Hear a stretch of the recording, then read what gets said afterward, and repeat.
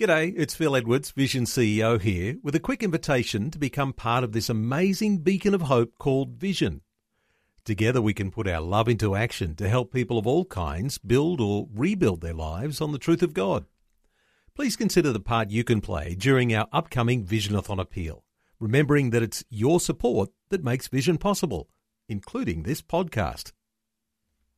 2020, bringing a biblical perspective on life, culture and current events. Weekdays on UCB's Vision Radio Network. Find out more at vision.org.au.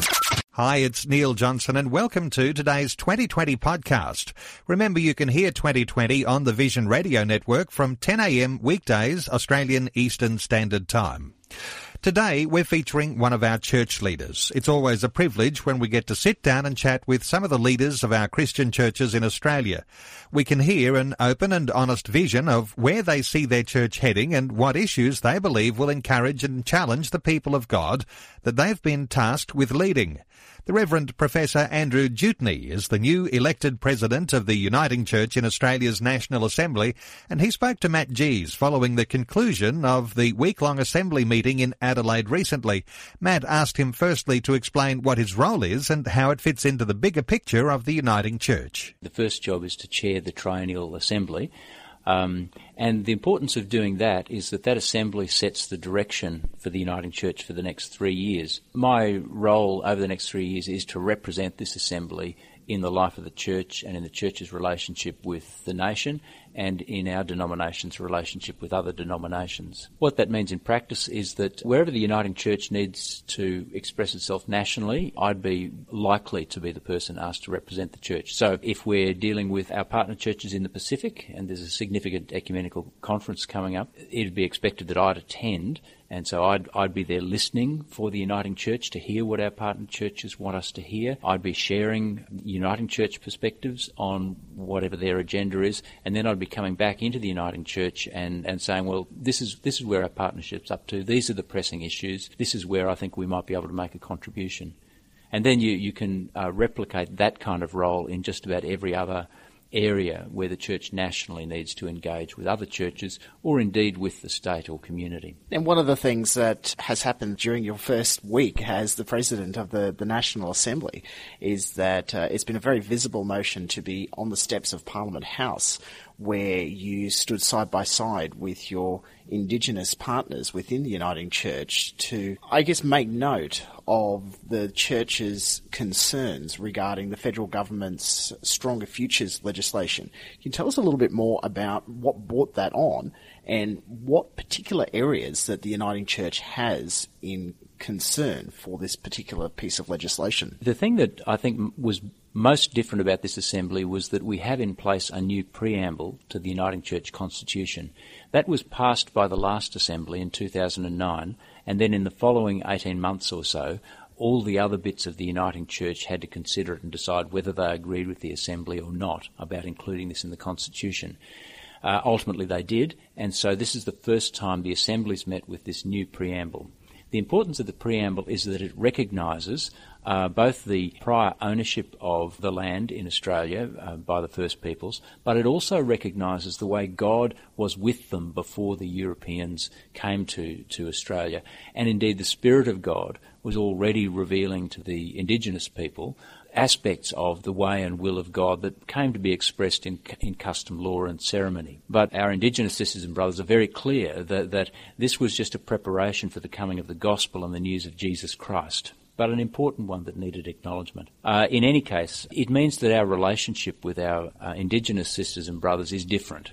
And so when we gather together this time, there's a significant representation from the Aboriginal community within the church. We listened to what they had to say, and in some ways they spoke to us more frankly and on a more equal level than in the past because of this constitutional change.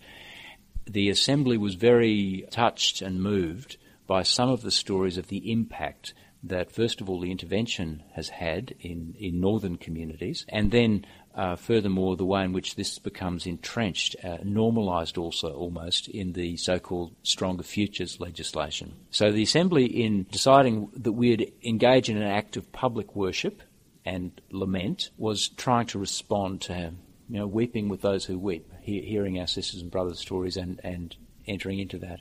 And we decided we'd have this active public prayer, lament, worship on the steps of Parliament House. So what we did was, instead of having lunch, we silently, as the whole Assembly, walked from the place where the Assembly was meeting in Hindley Street up to North Terrace and down to the steps of Parliament House. We assembled on the steps, and myself and the national chairperson for the Uniting and Aboriginal Islander Christian Congress, that's our Indigenous community within the Uniting Church, we made statements, we sang, we were silent for a significant period, and we had a litany of lament, after which we silently walked back to resume our business in the Assembly. Now, this turned out to be a really important thing for the whole Assembly.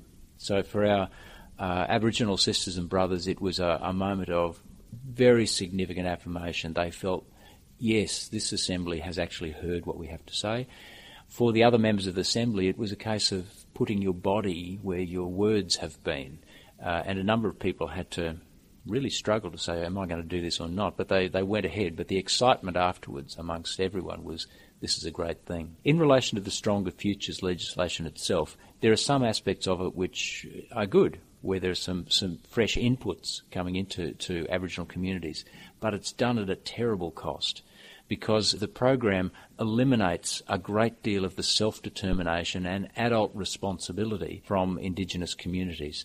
So if you can't even have control of your money in a situation, it's very hard to see how a person is going to feel like an adult human being, let alone grow into deeper maturity. Also, the Stronger Futures legislation doesn't acknowledge where programs are working well or where individuals or community are functioning responsibly. Everyone is treated the same.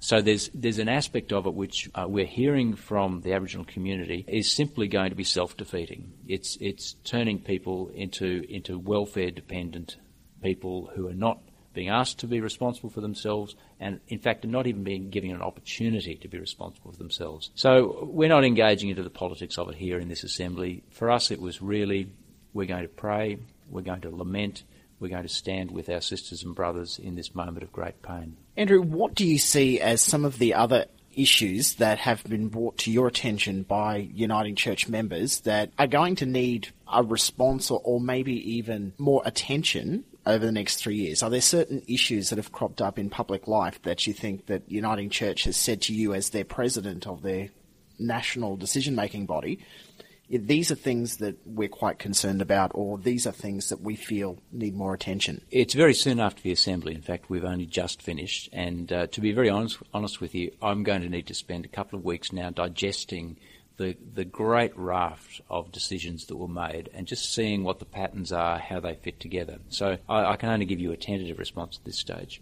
One of the things that was important in the Assembly was the passing of a proposal relating to cross-cultural and multicultural ministry, and in particular an expectation among all ministry agents in the Uniting Church that they make awareness and competency in cross-cultural, multicultural ministry a normal part of their preparation. To this point, we certainly embrace multiculturalism, and a number of congregations have very effective multicultural lives, and a number of ministers and other leaders are very effective in moving between cultures. But it's been left pretty much to individuals to respond. This Assembly has said, no, we actually want the whole of our leadership to take this seriously.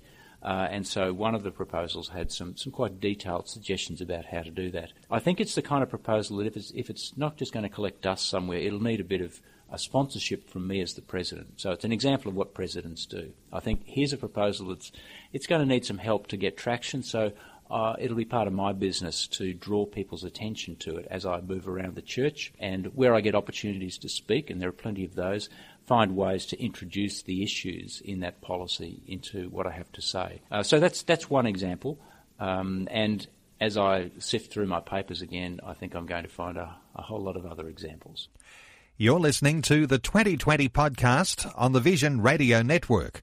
We continue our conversation now with the new leader of one of Australia's Christian churches, the Reverend Professor Andrew Dewdney, who's the newly elected president of the Uniting Church in Australia, and he's been explaining to Matt Gees what his role is and some of the issues that the Uniting Church is looking at following its recent national decision-making meeting in Adelaide. We return to the conversation as Andrew speaks about how he, as president and the Uniting Church as a whole, will respond to issues that are impacting the community inside and outside of his denomination. Well, as fresh issues come up in the community life, I have to be pretty careful about how I deal with it. So it's not the President's job to set policy. And that's one of the things that makes the Uniting Church different from some other kinds of church, where an individual is given a great deal of executive responsibility to say, well, this is what the church teaches. I say it, so the church says it. That's not how we do things. So where the Assembly has a position, it's my role to explain it and to bring it to life in whatever the changing circumstances might be. Where the Assembly doesn't have a position, it's one of the reasons that I've been chosen as president is that I have deep roots in the Uniting Church. I have a very thorough knowledge of its heritage, its ethos, its history, its doctrines.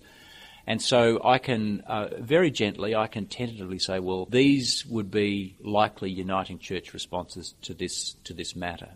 And the church expects me to do that. If there's some blindingly obvious thing, I'll just say, well, this is what the Uniting Church is going to say about this. But more often, I think it would be a case I'd say, well, this is the continuum of responses that are likely to come from the Uniting Church.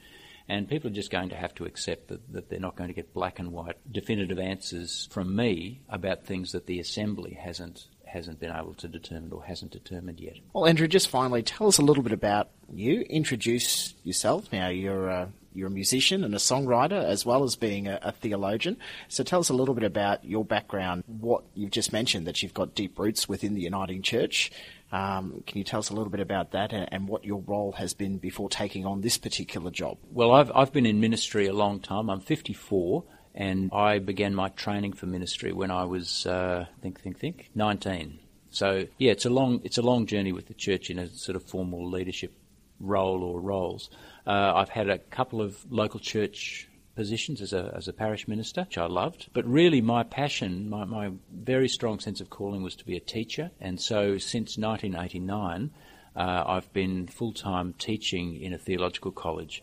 Well, when I say full-time, I was full-time until 2001, at which point I became the principal of a theological college, which meant I did a lot of administration as well. But really the teaching is the thing that I'm passionate about. And I think in some ways in my role as president that's already coming to the fore. I can't help myself but explain to people new ideas, new concepts, bits of their own story. It's an important part of who I am. You mentioned the music. Back in the day I was a singer-songwriter, gospel singer, folk singer, that kind of thing. I made a couple of albums that didn't sell very much, but the royalties didn't hurt at all at one particular time in my life. Over the years, I've written songs either for worship or to be part of the way I share the gospel and my perspective on the calling of Christ. So this assembly, it's been a bit funny, but it wasn't really my choice, but the worship leaders and planners were aware of this, and they made a concerted effort to dredge up some of the back catalogue, if you like, and so the Assembly's been singing some very old songs of mine and brought them to life. A couple of times I found it deeply moving to hear these songs from my past being sung with such passion and freshness, and they've come alive for me too. You find that's an interesting reflection on where you were in your journey with God when you wrote that song, and then reflecting on that now, where you are in your journey with God now? Oh, that's the thing, because when you write a song, it comes out of a very specific place in your life. I mean, I can very often actually picture the chair I was sitting on and the window that I was looking through when I was fiddling around writing a song, and it just takes you back to a very different time in your life. But one of the interesting things is, I think it's confirmed for me that we really become the people we are pretty early in life, and there's some very consistent themes in the music that I wrote in my teens and in my 20s and in my 30s that just keep coming back and back. And I mean, this is going to sound a bit, well, I don't know what, corny or something, but they're very Uniting Church. so a lot of my songs have had these themes of journey and change and placing yourself in the hands of God and being open to the new thing. The sort of stuff that the Uniting Church's Basis of Union was really all about. And clearly I had internalised and was reflecting that in the way I went about life generally. Well, Andrew, thank you very much for making yourself available to have a chat to us here at Vision, and also to introduce yourself afresh as the leader of one of the churches here in Australia. We pray that your journey is one filled with God's presence, and that you constantly seek God's voice in all that you do. Thanks, Matt. It's been a pleasure. Like what you've just heard? There's more great podcasts, or you can listen to us live at vision.org.au. And remember, Vision is listener supported. Your donation of any amount will help us continue connecting faith to life. Learn more or donate today at vision.org.au.